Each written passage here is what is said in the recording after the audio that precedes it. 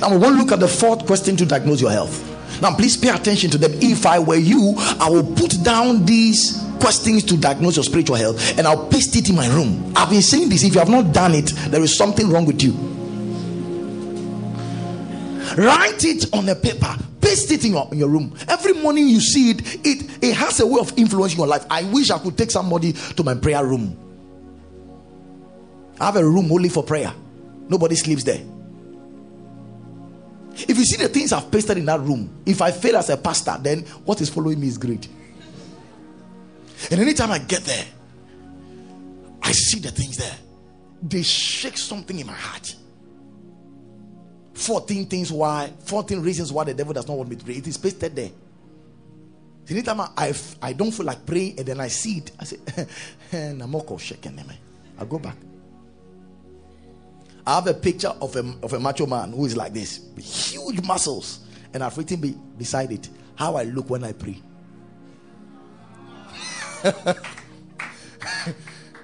Maybe I'll take you guys to an excursion there. Everything is there. I have pictures of drunkards, pictures of drug addicts, pictures of prostitutes, pictures. Someone says, how would the picture look like? It's not your concern. Pictures of fetish priests and occults. All of them are pasted there. So anytime I'm praying intercessory prayer and I look at them, I pray. All these things my whole prayer room is full of pictures, quotes on prayer. And we have the 10 questions to diagnose. So these things are things, oh my goodness, they are things that have a way of influencing your heart, your soul. Why did God tell Israel to put the commandments on their hands? You think handband came recently? Handband was there. God told them to write the commandments as handbands and headbands, so that anytime they are around, they remember this thing. Because there is an influence that happens to you when you have things that you can look on to remind you of something you want to do in God's word. Because human beings are bound to forget. We are beings of forgetfulness. We easily forget. I've written down 14 things to thank God about. It is pasted there, so I don't forget to do that. Fourth question to diagnose your spiritual health. Are you more sensitive to God's presence?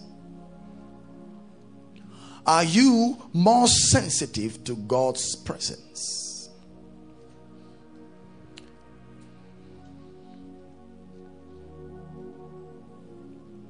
Are you more sensitive to God's presence? This is a very interesting question to help diagnose. Now, notice I did not say, do you feel God's presence more?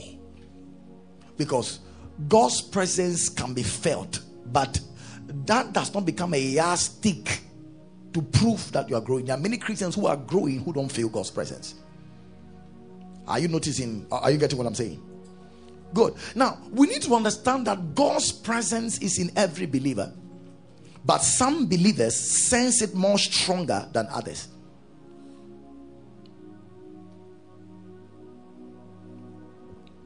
God's presence is in every believer, but some believers sense it more stronger than others. Number 2, God's presence is in every believer, but some believers enjoy it more than others. God's presence is in every believer, but some believers enjoy it more than others. Today's teaching is going to really bless you today. I can assure you of that. God's presence is in every believer, but some believers enjoy God's presence more than others.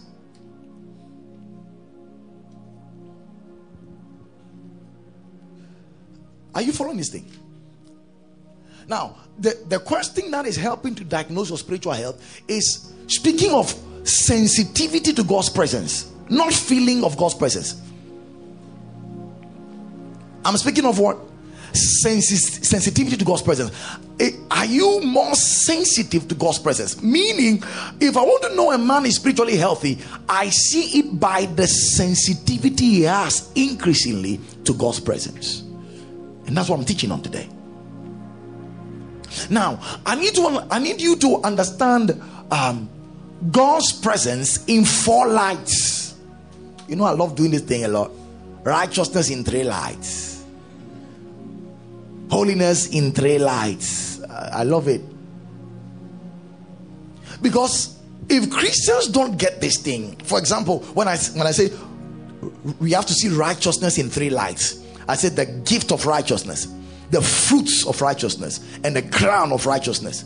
Now, if I don't teach it that way, you may think just the fact that I said you have the gift of righteousness, that may make you feel that, okay, once I have the gift of righteousness and I'm righteous only by faith in Christ Jesus, there's nothing left. But when you understand the other light, which is the fruits of righteousness, which becomes the effect, the outward experience of the gift of righteousness, now it gives you the understanding, okay, so it is not enough just to have the gift of righteousness. Then when you also come to understand the crown of righteousness, you know there are rewards for bearing the fruits of righteousness. Are you getting this thing? So we need to understand God's presence. How many lights? In 4 lights. Now pay attention. You will be changed today. This thing has changed me. Number 1, the first light of God's presence is the omnipresence of God. The omnipresence of God.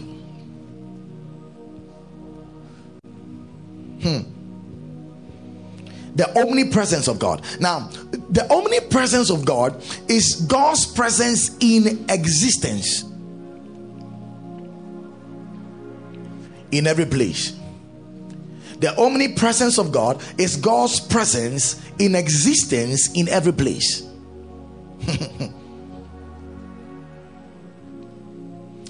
The omnipresence of God explains how God is everywhere all at once. You can't have such notes and go home and close it.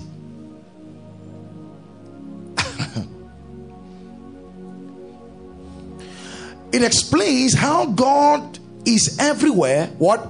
All at once.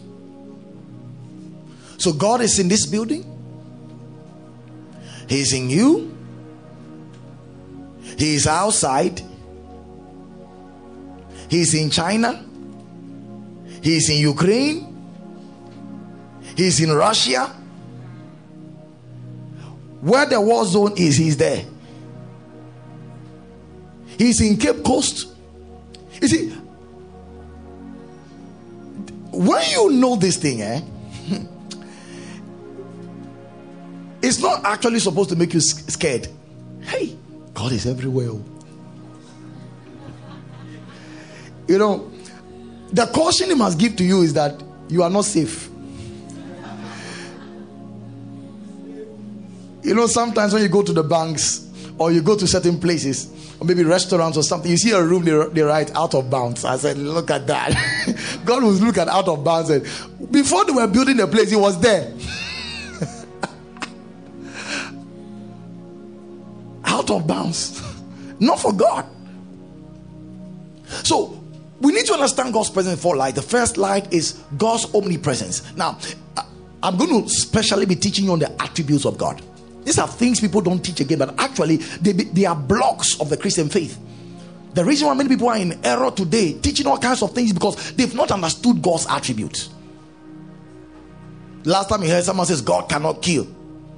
Another time we heard someone said God does not have wrath. He does not have wrath. God is only love. It's because we don't understand his attributes. Those people who are now coming with certain new age teachings are people who don't have the roots, understanding the roots of Christian faith. Listen, if you don't know the attributes of God, it's going to affect your Christian faith, because the attributes of God gives us a full idea of the character of God.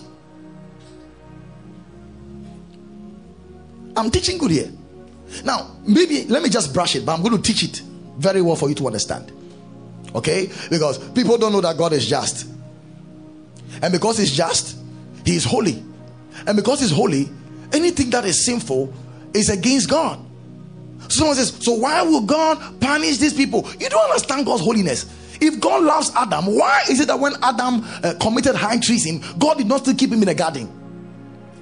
And God had to drive him out. If you don't understand God's attributes, you say, God, if you say you are love, why did you not keep Adam still in the garden when he sinned? If God kept Adam in the garden, he would have ceased to be God. God's word is true, and the day God lies about his word, he exists. He ceases to exist to be God. He's just. He must be true to his word. He said to man, the day you eat, you shall surely die. If God did not allow the death, the spiritual death of Adam, God's word would have been a lie. So God is love, but he's what? Just. God is love, but he's holy.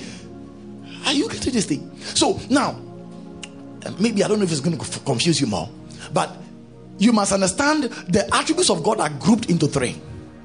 Okay, maybe let me just add this so that it helps you. Now, the first category of the attributes of God is what we call the attributes of ability. The attributes of ability. So, the attributes of God, in the light of God's ability, proves what God can do. For example, God is omnipotent, meaning God is all powerful. That's an attribute of God. The power even in the devil is sourced from God. It is God that gave power to the devil, and the devil corrupted his power. So all power belongs to God. He is all powerful. That's an attribute of ability. God is omniscient. That means he knows all things. He knows the number of hairs on your head. He knows what you're about to think and what you're thinking. He knows every knowledge you have ever acquired in this life. He knows. He knows what is going to happen tomorrow. That's an attribute of God. He is all-knowing. That's an attribute of power. He is omniscient. That means he is omnipresent. That means God is everywhere. That's what we're looking at. Nothing is hidden from his eyes. Now look at Psalm 139 verse 7. God is everywhere. Look, he says, whither shall I go from thy spirit? Or whither shall I flee from thy presence? Look at the next verse. If I ascend up to heaven, thou art there. If I make my bed in hell, behold, thou art there. That means God is in hell. Not suffering in hell, but because he feels all things, and hell is inclusive. Please, are you getting this thing? Don't go and tell someone that pastor said God is in hell. That's not what I said. Next verse. If I take the wings of the morning and dwell in the uttermost part of the sea. Look. Next verse. Even there shall thy hand lead me, and thy right hand shall what? Hold me. So he's everywhere. You can't hide from God. So when you are bathing and you lock the door, he's already in. Hey. Yami hunyama.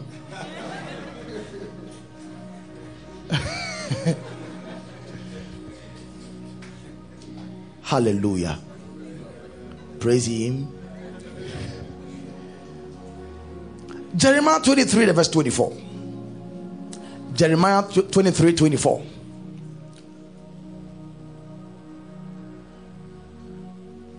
Jeremiah 23:24. He says, can any hide himself in secret places that I shall not see him? Say the Lord. Do I feel heaven? Do not I feel heaven and earth? Say the Lord. He feels heaven and earth everywhere. This block you are seeing, he has filled it. Your suit, he has filled it. Hey. The air, he has filled the air. So, which means whether you know it or not, God is everywhere. Whether you believe it or not, God is everywhere. Whether you accept it or not, God is everywhere. Please, are you getting that? So that's the attributes of what? Ability. Now we have what we call the attributes of integrity. Attributes of integrity. Now, under the attributes of integrity, that means God is truth. He does not lie. For God is not the man that he should lie.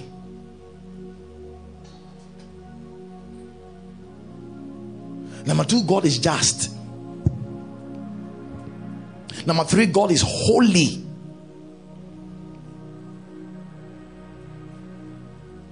These are attributes of God's integrity. And number 3, God is wrathful. You know, people get uncomfortable. He says, how can God have wrath?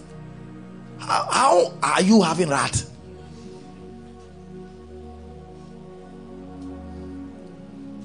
How can God be angry? Go and check the Bible. Listen, it is not what you feel about God that God is. It is not what you think God should be that God is. That's what, you see, that's why many atheists are saying that, how can a good God, if God exists? No, listen, we have to see who God is in scripture and believe and accept it. We cannot create a new God. We cannot define who God should be. He tells us who he is and we subject to it. And the Bible teaches that God is wrathful. That means God's anger, God can be angry. But you see, we need to understand that God's anger is holy. That's what the Bible says, be ye angry but do not sin. Meaning there is holy anger. Are you following this thing? Then we have the attributes of relationship. The attributes of what? Relationship. Do you think this is what I'm teaching you now is necessary? Attributes of relationship. Now, what are attributes of relationship? His love. That means he's loving. Please put down some notes. His love is loving. That's an attribute of relationship. He relates with you. He's faithful. He's kind. He's good. He's gracious. He's merciful. These are attributes he shows to others. Hallelujah. Are you getting this? So it is in this that we need to draw the line when it comes to the attributes of God, because I've heard someone say that we are God. That's, you know, someone says we are God. You are God. How come you fall sick? And how come you die? Now, when the Bible says we are gods, we need to understand. I'm going to explain that for you to get it. Because some have taken this thing to the extreme, saying that we are God. How come you don't know everything? In fact, God is God. We worship him. We don't worship you. So we need to put that phrase in the right balance. Because listen carefully. There are communicable attributes and there are non-communicable attributes. Meaning there are attributes of God that God communicates to others, and there are attributes he does not communicate to anybody. He can't share it with anybody. For example, God is omnipotent. You are not omnipotent. He does not share that one with you.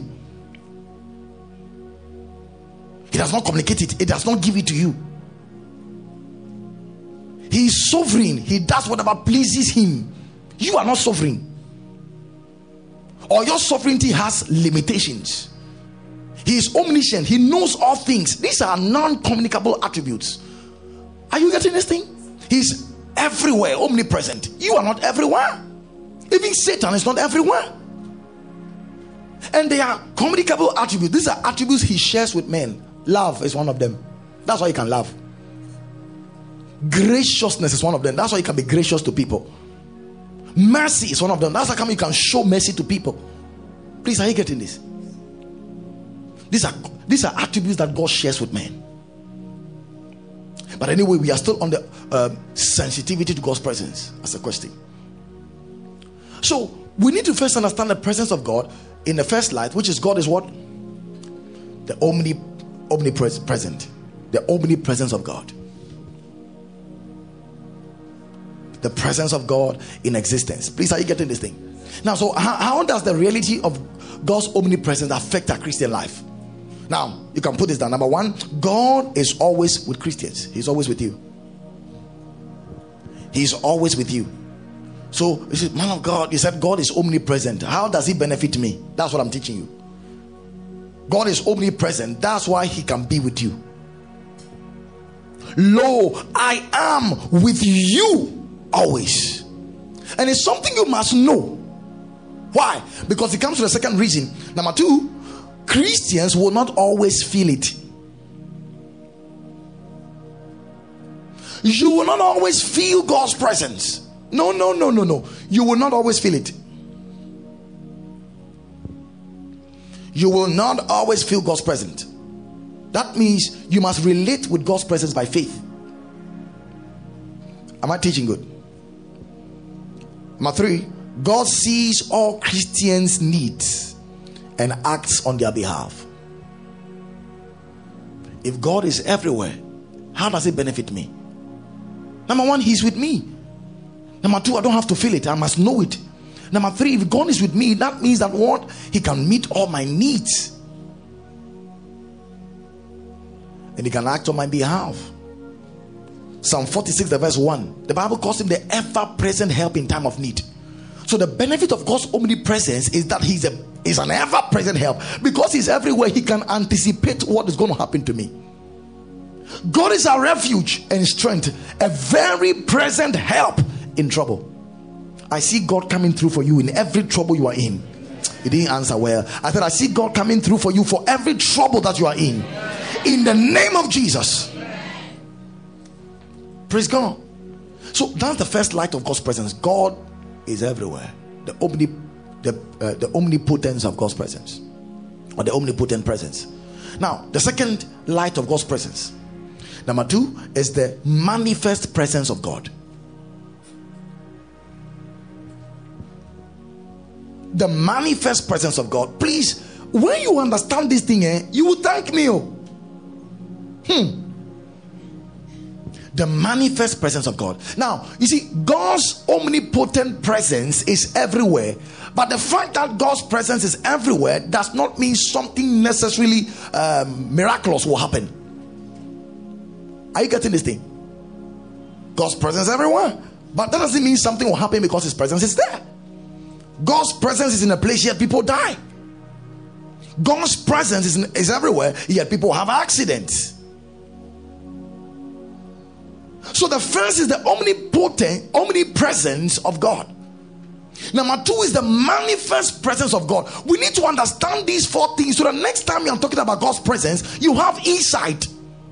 Now, the manifest presence of God is God's presence in action.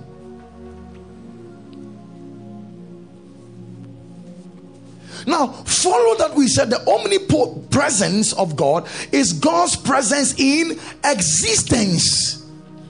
But the manifest presence of God is God's presence in action. Because God's omnipresence can exist and yet nothing will manifest.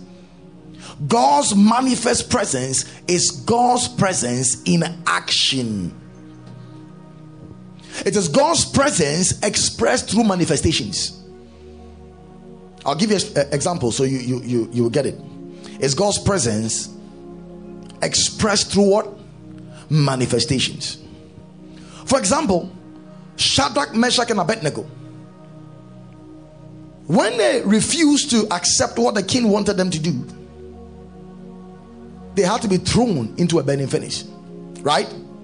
Now, before they were thrown into the burning furnace, God's omnipresence was in the furnace. Are you getting that? Now, when they entered, there was a manifestation of a fourth man. In that manifestation, the fire did not have power over them.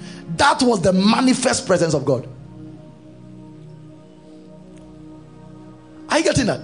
So the manifest presence of God was the literal manifestation of the fourth man, which gave them power over the fire. So at that time, God's manifest presence came through to save them from the power of the fire.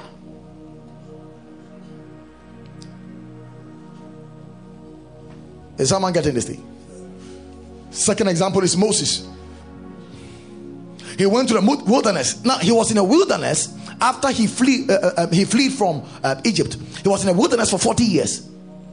For that 40 years, God's omnipresence was in the wilderness. That same wilderness, he was there for 40 years. But as one time, God's manifest presence appeared in a form of a burning bush. That was the manifest presence of God. God's presence came into action, and God spoke to him. Are you getting this thing? You getting it? Number 3, it's in the book of Acts. The saints were in the upper room. Before they got to the upper room, God's presence was there. But when the day of Pentecost had fully come, there was a manifest presence. In Acts 2:1, you're going to see the Bible says the presence of God came as a rushing mighty wind. That was the manifest presence of God. Now, they could feel the wind blowing, literally. That was the manifestation of God's presence. If you read the verse 3, the Bible tells us that cloven tongues like as of fire sat upon each one of their heads. That was the manifest presence of God showing itself as cloven tongues of fire. Are you getting that? It was the manifest presence of God. Is someone getting it? But you know the good news? The greatest demonstration of the manifest presence of God was the incarnation of Jesus, when God became a man. It was the highest demonstration of the manifest presence of God. God became man. So if you saw Jesus, you saw the manifest presence of God. Emmanuel, God is with us. How God anointed Jesus Christ of Nazareth with the Holy Ghost, who went about doing good and healing all who were oppressed of the devil, for God was with him. Jesus healing the sick, it was the manifestation of the presence of God. God's omnipresence can exist without our awareness, but God's manifest presence cannot exist without our awareness. You will know when God manifests his presence. You will know it.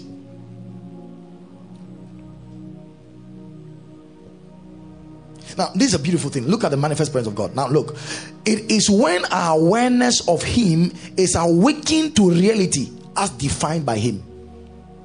It is when our awareness of God is awakened to reality as defined by him. It is when our awareness of God's presence is awakened to reality.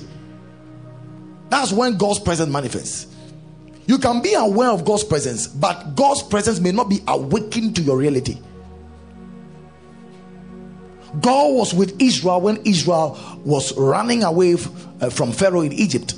When Pharaoh's troops were coming to attack them, guess what? Moses lifted up his hands, and by the power of God's manifest presence, the sea was divided. You could literally see it. So your awareness of God's presence it became a reality by the division of the Red Sea. Hope is clear. Now, let me give you a practical example.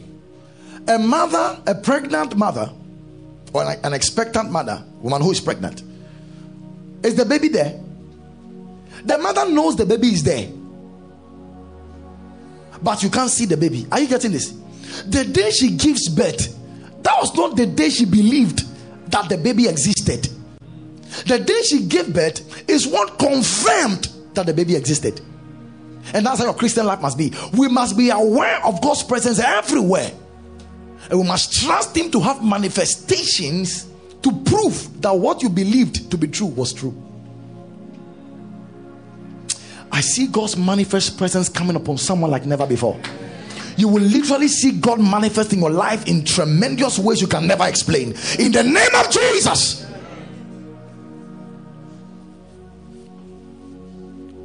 Hallelujah. Now, let's look at the third light of God's presence. Number 3, the third light of God's presence. Now, what's the first light? The omnipresence of God. Which is what? God's presence where? Everywhere. What's the second one? The manifest presence. What's the manifest? God's presence in action. You guys are good students. What's the third one? Since you guys are omniscient, tell me. All right, the third light is the indwelling presence of God. The indwelling presence of God. This is good though. This is good. So now you know God's omnipresence. He's everywhere. Now you know his manifest presence, how his presence can be in action. Now the third light of God's presence is the what? Indwelling presence of God. Now what's that indwelling presence? It is the abiding presence of God in a believer because he's saved. The indwelling presence of God is the abiding presence of God in a believer because he is saved. I'm building on something. So whatever I'm doing now is foundation. The indwelling presence of God is the what? Abiding presence of God. Note I said in a believer because he's saved.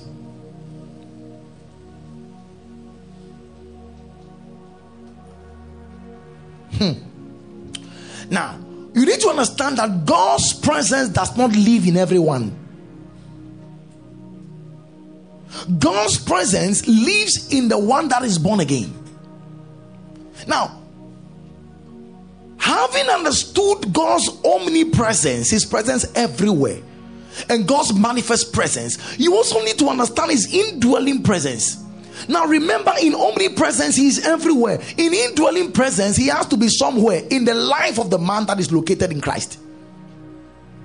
If you are not in Christ, God's presence will not abide in you. I'm teaching what the scripture has said about God's presence. Please, are you getting this thing? Now, this is an experience one only has in salvation. The indwelling presence of God is an experience one only has in salvation. Romans chapter 8, the verse 9. Romans 8:9. Look, he says, but you are not in the flesh, but in the spirit, if so be that the spirit of God does what?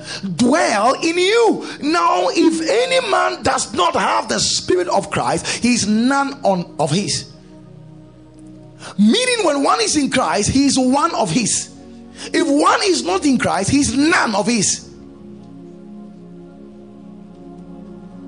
So the reason why God lives in you, or God's presence lives in you, is because you are one of his. And the Bible says, by that reality you are in the spirit. I'm teaching good here. That's the indwelling presence of God. It's the abiding presence of God that lives in the believer because he's saved. Next, 1 Corinthians 3:16.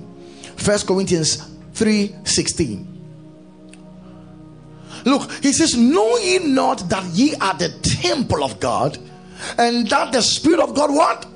Dwelleth in you? That's the question. He was rebuking the Corinthian church. He was not confirming answers from them. He was actually telling them something in a question form. Do you not know that the Holy Ghost dwells in you? So God's presence dwells in the believer. Are you getting this thing? Where's God's presence? Why? Why? Because of what? Because you're a good boy? Galatians chapter 3, the verse 1. Watch. He says, and this I say, no, the verse 1. The verse 1. He says, oh foolish Galatians, who has bewitched you, that ye should not obey the truth, before whose eyes Jesus Christ has evidently been set forth, crucified amongst you. Next verse. He says, this only will I learn of you. Receive ye the Spirit by the works of the law, or by the hearing of faith? What's the answer? But what's the answer? By the hearing of faith. That's how you receive the Holy Ghost. Because you believe the gospel, and in faith you receive the Holy Ghost. Next verse. He says, are you so foolish? Having begun in the spirit, ye are now made perfect in the flesh. The verse 4. Okay, so you get that. Now come to John chapter 14, the verse 16 to 18. John 14, 16 to 18. John 14, 16 to 18. Now watch. He says, and these things, John 14, the verse 16 to 18. He says, and I will pray the Father, and he shall give you what? Another comforter, that he may abide with you forever. That's God's abiding presence. Next verse. Even the Spirit of truth, whom the world cannot receive.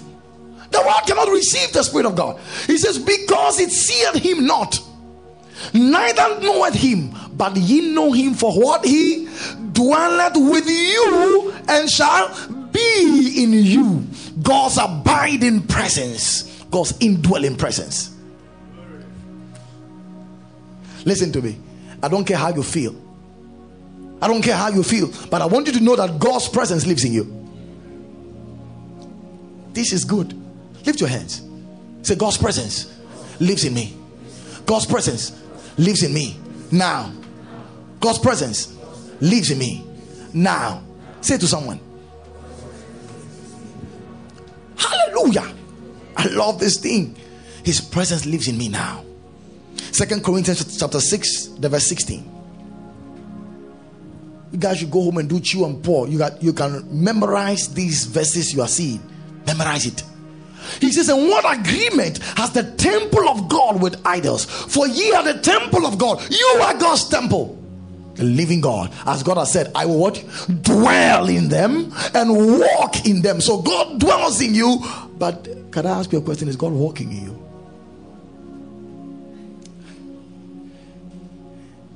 Is God walking in you? Dwelling in you, we understand that. Walking in you. Ask someone, is God walking in you? Hallelujah. Now, here comes a big bomb. Are you ready for it? Now, get this thing. So, people get this knowledge and then they're like, hey, God lives in me. That's all. God lives in me. But you are so defeated as a Christian because we have not understood something. Listen, God's presence in you positionally is not automatic guarantee of safety, divine health, wisdom, holiness, long life, and etc. God's presence in you positionally is not automatic guarantee of safety, divine health, wisdom, holiness, long life, and etc.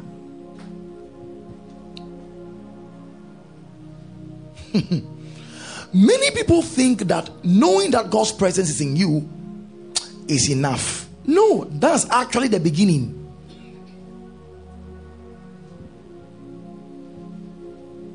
Okay, maybe you may doubt me. Haven't you seen God's presence abiding in a believer, yet the believer is bonbon?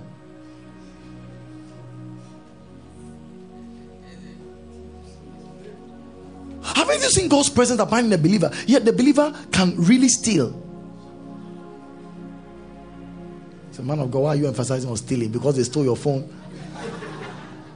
Well, anyway, I have a new one now. Praise God. So listen.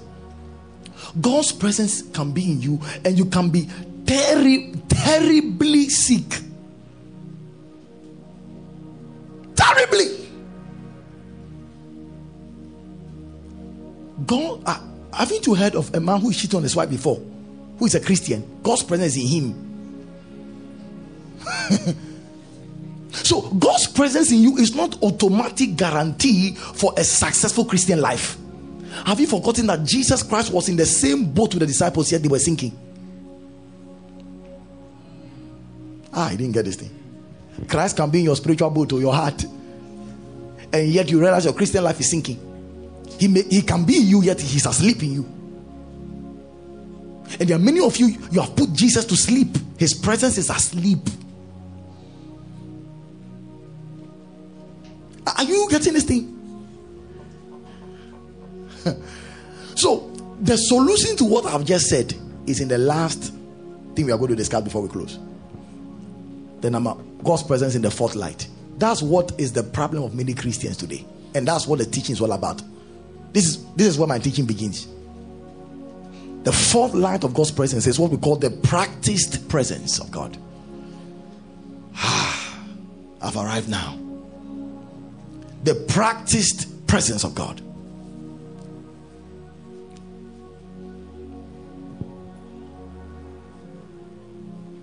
Now, what was the first light of God's presence? The omnipresence of God. He's everywhere, right? What's the second light of God's presence? The manifest presence, God's presence in action. What's the third light of God's presence? The indwelling presence. Now, you can be aware or know all these three things I've just mentioned and still be a failure as a believer.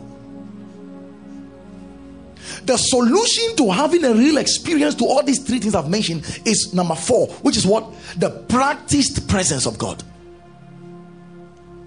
Now, what is the practiced presence of God? Now, it is God's presence growing increasingly stronger in the life of a believer. And you see, and that's where people get confused. People say, hey, never say somebody should ask for more of God's presence. God's presence can be quantified. Why is it that you are in a beer bar, you don't sense God's presence? In fact, you don't have an experience of God's presence in the beer bar, but God is in the beer bar. But there's a certain smooth, sweet atmosphere that you experience when you are in church. God's presence can be quantified. Please, are you getting this? So this is God's presence growing increasingly stronger in a believer's life. Now, there is no language I can use to express this than to use the word grow, because God's presence can grow. But the best way we can be able to explain for you to understand how God's presence can increase in a man's life. You see, Benny Hinn will look at you, take it. Everybody is falling down. He never touched anybody. They move like a wind. What is happening to him? It is not a gift. The man stayed in the presence of God for a long time, that presence came and appeared outwardly. If you stay in the kitchen for a long time and you come out, we smell the food on your body. If you go to the washroom also, and what came out of thee is not pleasant, it will come out with you. Am I lying? Okay. That's the same with God's presence. Now, what I'm teaching is so real. God's Lord, give me enough words to use for these people. It is the presence of God growing increasingly stronger in a believer's life. Now, it is God's presence. Next one. It is God's presence manifestly increasing in the life of a believer. This one is long. It is God's presence manifestly increasing in the life of a believer who by practice has learned to engage and actively participate in the knowledge and awareness of God's presence. I'll read that again. It is God's presence manifestly increasing in the life of a believer who by practice has learned to engage and actively participate in the knowledge and awareness of God's presence. You can put it in your own words. So it is when the presence of God manifestly begins to increase in the life of a believer who by practice has learned to engage God's presence, who by practice has learned to actively participate in the awareness and recognition of God's presence.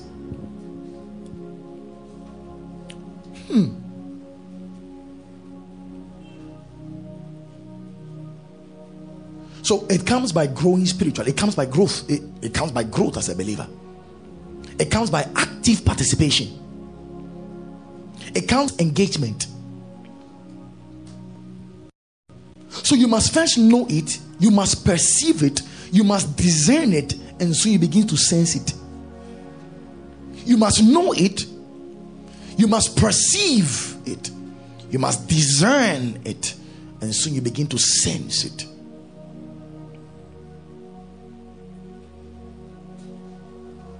Now we need to understand that God's presence can become stronger upon a man. As I'm teaching now, God's presence is so strong on me. I sense it. And to a certain extent, I feel it. Praise God. It was not like that before. There are things I did that made it that way.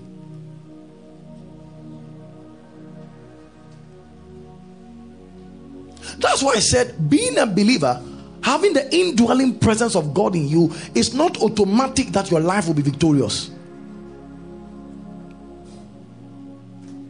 You must learn to practice God's presence. Listen, the more you practice God's presence, the more stronger his presence becomes in your life. You can write that down. The more you practice God's presence, the more stronger God's presence becomes in your life. The more you practice God's presence, the more stronger God's presence becomes in your life. Are you getting this thing? All right, let me use 5 minutes to finish this. Now, look at someone like Kathryn Kuhlman. This was somebody who learned to actively participate in the presence of God.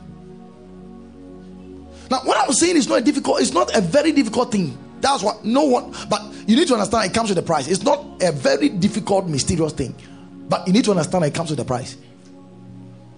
Look at Kathryn Kuhlman.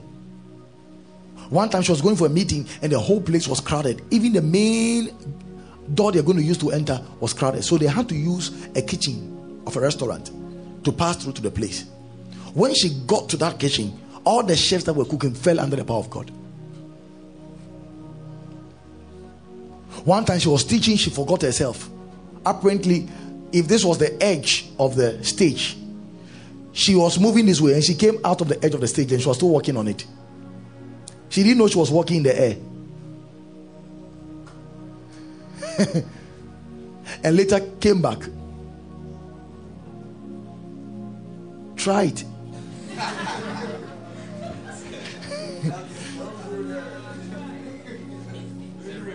Try it. After finding some wonderful watching, you finish eating.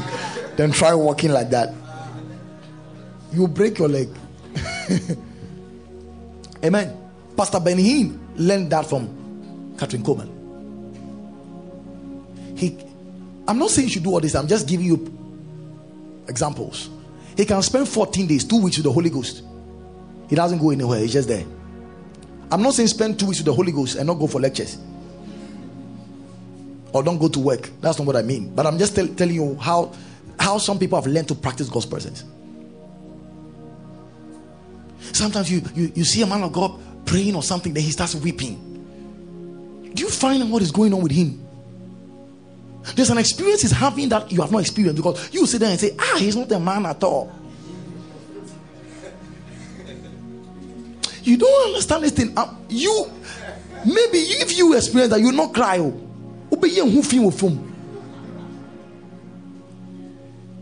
See, you can grow in your sensation and your sensitivity to the Holy Ghost. You can.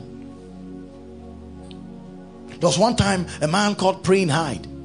This is a man who learned to practice God's presence by prayer and meditation on the Word of God. There was a man who organized a program. All the days, the number was down. One time he heard that Praying Hyde had left India and had come to the US. So he invited him to the meeting. The presence of Praying Hyde in that meeting alone filled the whole auditorium without invitation.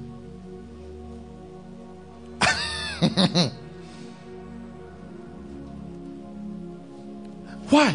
Because now his presence was the very aroma of the presence of God. That one is not in the life of every believer. It is for those who have engaged in that presence. Charles Finney will enter into a place. 20 miles before he gets to the place, people are already weeping that they want to know Jesus, when he has not asked them for anything. He appears in a place and beer bars closed down forever. Beer bars closed down.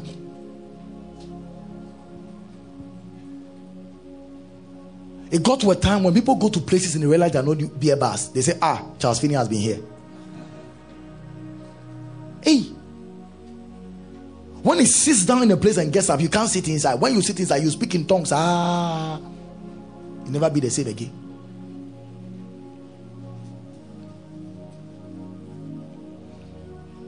The fourth question to diagnose your spiritual health is, are you more sensitive to God's presence? That's it. Now, what does it mean to be sensitive to God's presence? Let's write this down. You can listen or write, any of them is fine. It is an awareness and a recognition of God's presence so much that it begins to affect everything you do. It is the awareness and recognition of God's presence so much that it begins to affect everything you do. It is an awareness and recognition of God's presence so much that it begins to affect everything that you do.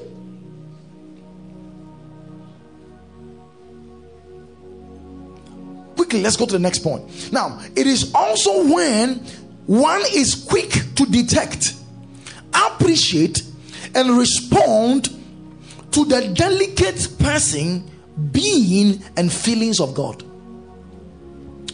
It is when one is quick to detect, appreciate, and respond to the delicate person, being, and feelings of God.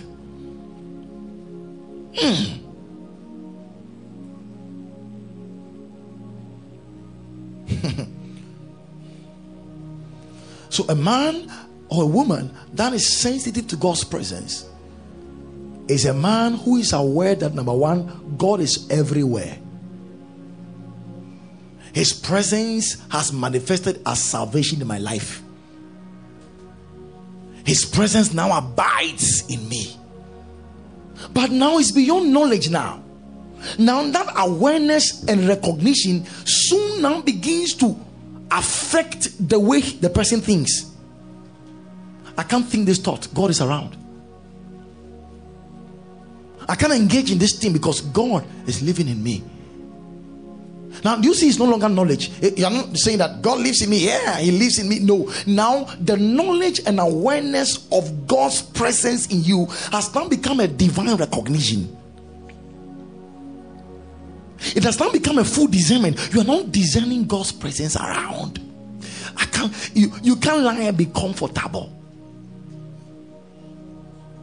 Let me tell you one honorable thing that one of our pastors did last week.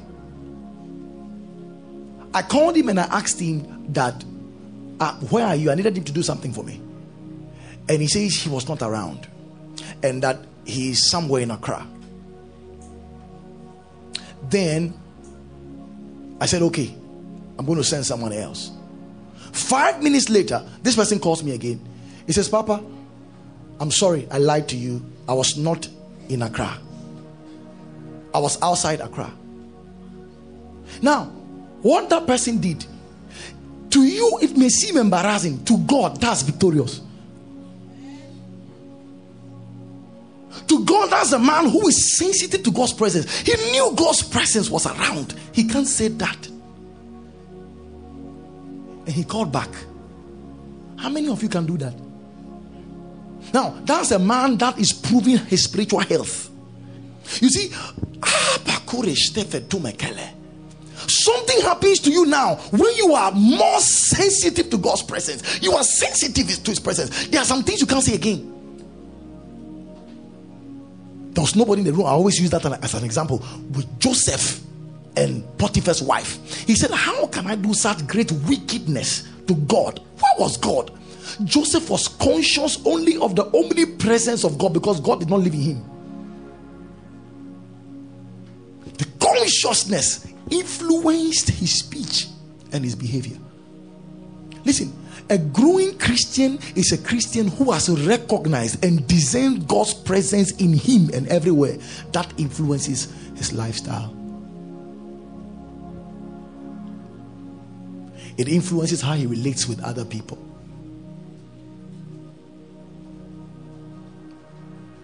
When someone offends you and you are tempted to get angry, and you just remember that you can grieve. Now, remember I said that sensitivity is detecting. It is detecting the feelings of God. Listen, if you're a man who is sensitive to God's presence. Now, do you know that we say some men are insensitive? Right? Have you heard that before? When we say a man is insensitive, that means that he's not sensitive to the feelings of his wife. It's the same. You can be insensitive to the feelings of God.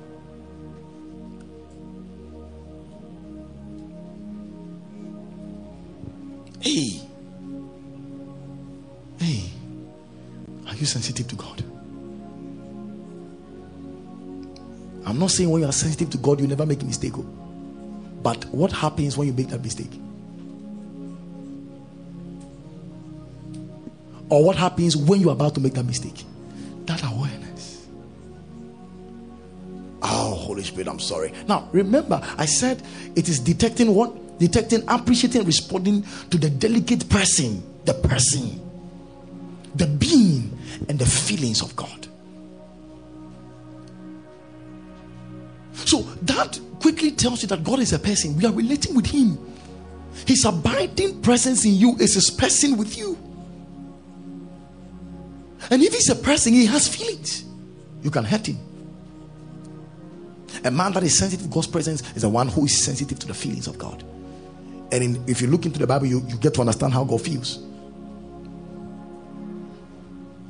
Listen, relating with God is a walk.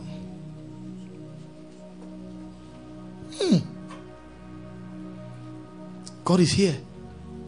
God is with me. I care about His feelings. I care about how He feels. I care about how God feels about something that I'm doing or that I'm seeing.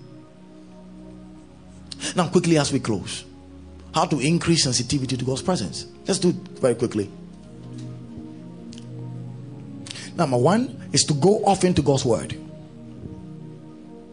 You have to go often to God's word. The more you study the word of God, the more you see the revelation of God to you. You get to know who God is. So God's word shows you God's will. God's word shows you how God feels about something. So when you get to know God's will and how God feels about something, it makes you more sensitive to God. Ephesians chapter 4, verse 30. Now watch this. Ephesians 4:30. Ephesians 4:30. Now look, he says, and grieve not the Holy Spirit of God, whereby ye are sealed unto the day of redemption. Now, meaning we can grieve God's feelings. Now, look at the next verse. When you go into God's word, you're going to see the next verse. The things that we do that grieves God. Now, he says, let all bitterness. So bitterness grieves God. So a man that is sensitive to God's presence is a man that will be able to detect that God is grieved. Why? Because I just got bitter. Wrath, anger, clamor, evil speaking, be put away from you with all malice. So it is when you go into God's word that your awareness, your sensitivity to God's presence begins to abound. Now, give that to me in NLT to break it down for us. Quickly, NLT.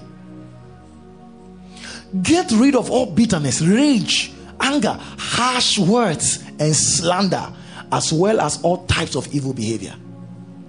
This thing, if you allow it to govern your life, it will change something about you.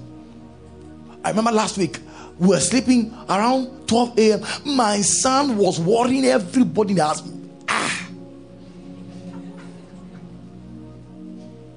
12 getting to 1 that everybody is resting. That's the time we wanted to watch cartoons. And crying. Mommy, tattoos. We said, go and sleep. We are tired. Go and sleep. He said, no. He won't sleep. He will tell us what to do. I said, hey, get up. Go ahead. You can imagine ILP behaving that way. I will beat you. Get up. Go. Because it was so annoying. And the shouting increased. And I gave to the boy, bow, bow, bow, sleep.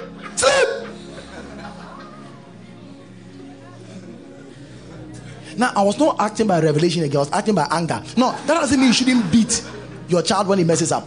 But check the balance.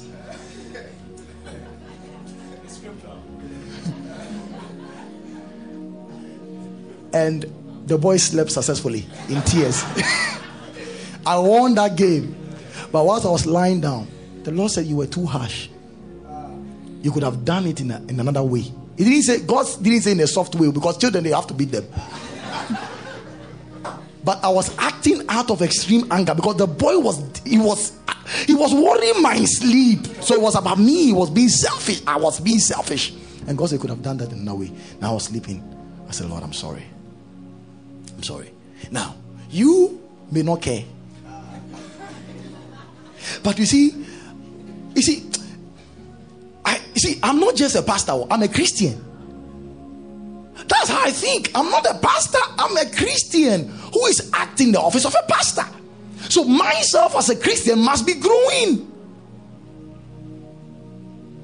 So listen, most of you will see me more as a Christian than as a pastor, because I relate to everyone as a Christian, not just as a pastor.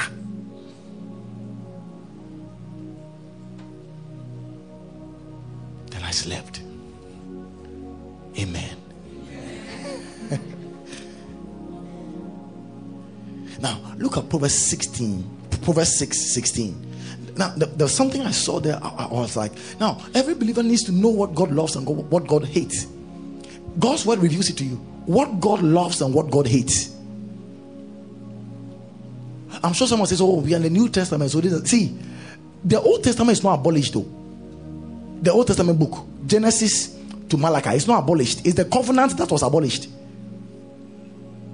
So there are things in scripture, Genesis to Revelation, that are still revelation, insight for us as Christians. He's saying there's these 6 things do what the Lord hates.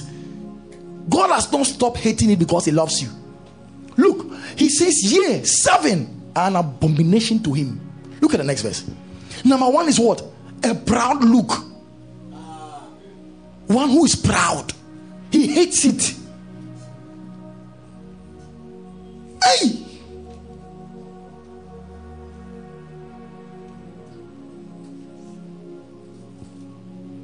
Proud look. Look at the next verse. And what? A lying tongue. A tongue that loves lying. He said God hates it. Now look, what's the next one? Hands that shed innocent blood. That is murder. He hates it. Next verse. He says a heart that devised wicked imaginations. You imagine wicked things about people who offend you. You wish something bad, terrible happens to them. There are footballers who wish that the people who are playing on the pitch, who are in their position, they will break their legs so that they will play. That's a wicked imagination. There are pastors who imagine that some people who are competing with them, who are in their class, should fall or they hear bad news so that they'll be the one who are existing or surviving. You're a wicked man. He said God hates it. Look, he says feet that are swift in running into mischief. Hey, next one. A false witness that speaketh lies. Something you did not see, you said you saw it. There was one man who came to lie on another man of God from Nigeria and said he was a witness. He saw it and they believed him. They castigated the man of God. 6 months later, he came out to apologize that he was paid to do it.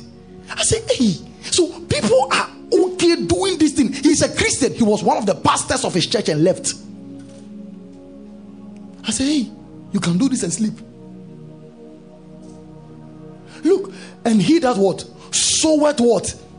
Discord among brethren. You cause division amongst brethren. You go and say this evil thing about this one. You go and say this about this one. You go and say that to this one. You go and say this about this one. And you are splitting the brethren God is putting together. There are people who never invite anybody to church. When people invite them, they scatter them.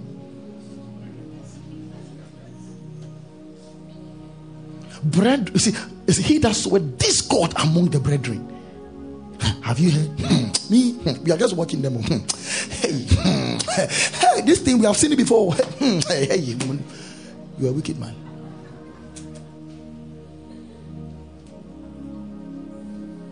Next verse. That's it. So the more you read God's word, you become sensitive to what God loves and what God does not love. Am I teaching good at all? Number 2. Acknowledge his presence with you by talking with him. Acknowledge his presence with you by what? Talking with him. I'm supposed to close by now. I don't know what I'm still doing. acknowledge his presence with you by talking with him. Now, you can sit beside someone you love and still not acknowledge the person. I've seen people sit with people and they're still on their phones. So they are with the people physically, literally, but they are not connected. We can do the same to God. If you want to increase in the sensitivity to God's presence, you must continuously acknowledge God's presence. Father, thank you. It may seem like it's nothing. Keep doing it. Father, thank you for your presence with me. Father, thank you that you are with me. What is going to happen is gradually, it's going to affect your mindset. It's going to affect your heart gradually. Father, thank you. Lord, I thank you. You're in the car driving. Father, thank you. You're in the trotro. God, I thank you. Thank you, Father. You're talking to your friends. Father, thank you. Thank you. What is going to happen is that your sensitivity to God's presence is going to start increasing. And that's prayer. Let's finish. Last but not least, often be in congregational worship. Often be in congregational worship. Anytime there's service, prayer meeting, whatever it is, anytime believers are gathering, be around. Don't be a believer who often loves to miss church services. It's not healthy for you. I'm telling you. It's not healthy. It has a way of increasing your sensitivity to God's presence. Let's do the final one. Continually reaffirm the truth that he is omnipresent. Continually reaffirm the truth that he is omnipresent. You have to do it continuously. Reaffirm it. If something is true and you don't often reaffirm it in your life, the reality about it begins to fade away. If something is true and you don't continuously reaffirm it in your life, very soon nothing will fade. You may not even believe it's true again. Likewise, if you know God is omnipresent, he is with you, he's in you, what you must do is that keep reaffirming it. God has said that he's with you. Say it to yourself. The Bible says he has said that we may boldly say. Are you getting this thing? Look at Hebrews chapter 12, 13 verse 5. Hebrews 13:5. Finally, Hebrews 13:5. Let's have that quickly. Look, he says, let your conversation, that means your behavior, be without covetousness, and be content with such things as he have. For he has said, I will what? Never leave thee nor forsake thee. Next verse. He says, so that we may boldly say. So what God has said, you must boldly say it. That's reaffirming what God's word has said. So God says, I'm with you. You are my temple. Affirm it. Father, thank you that you're my temple. Holy Spirit, thank you for living in me. I affirm that your word is true. You are with me. You are here. You are in my life. Thank you, Jesus. Keep reaffirming it. Soon God's presence will be, the sensitivity to God's presence is going to increase. Hallelujah. We are done.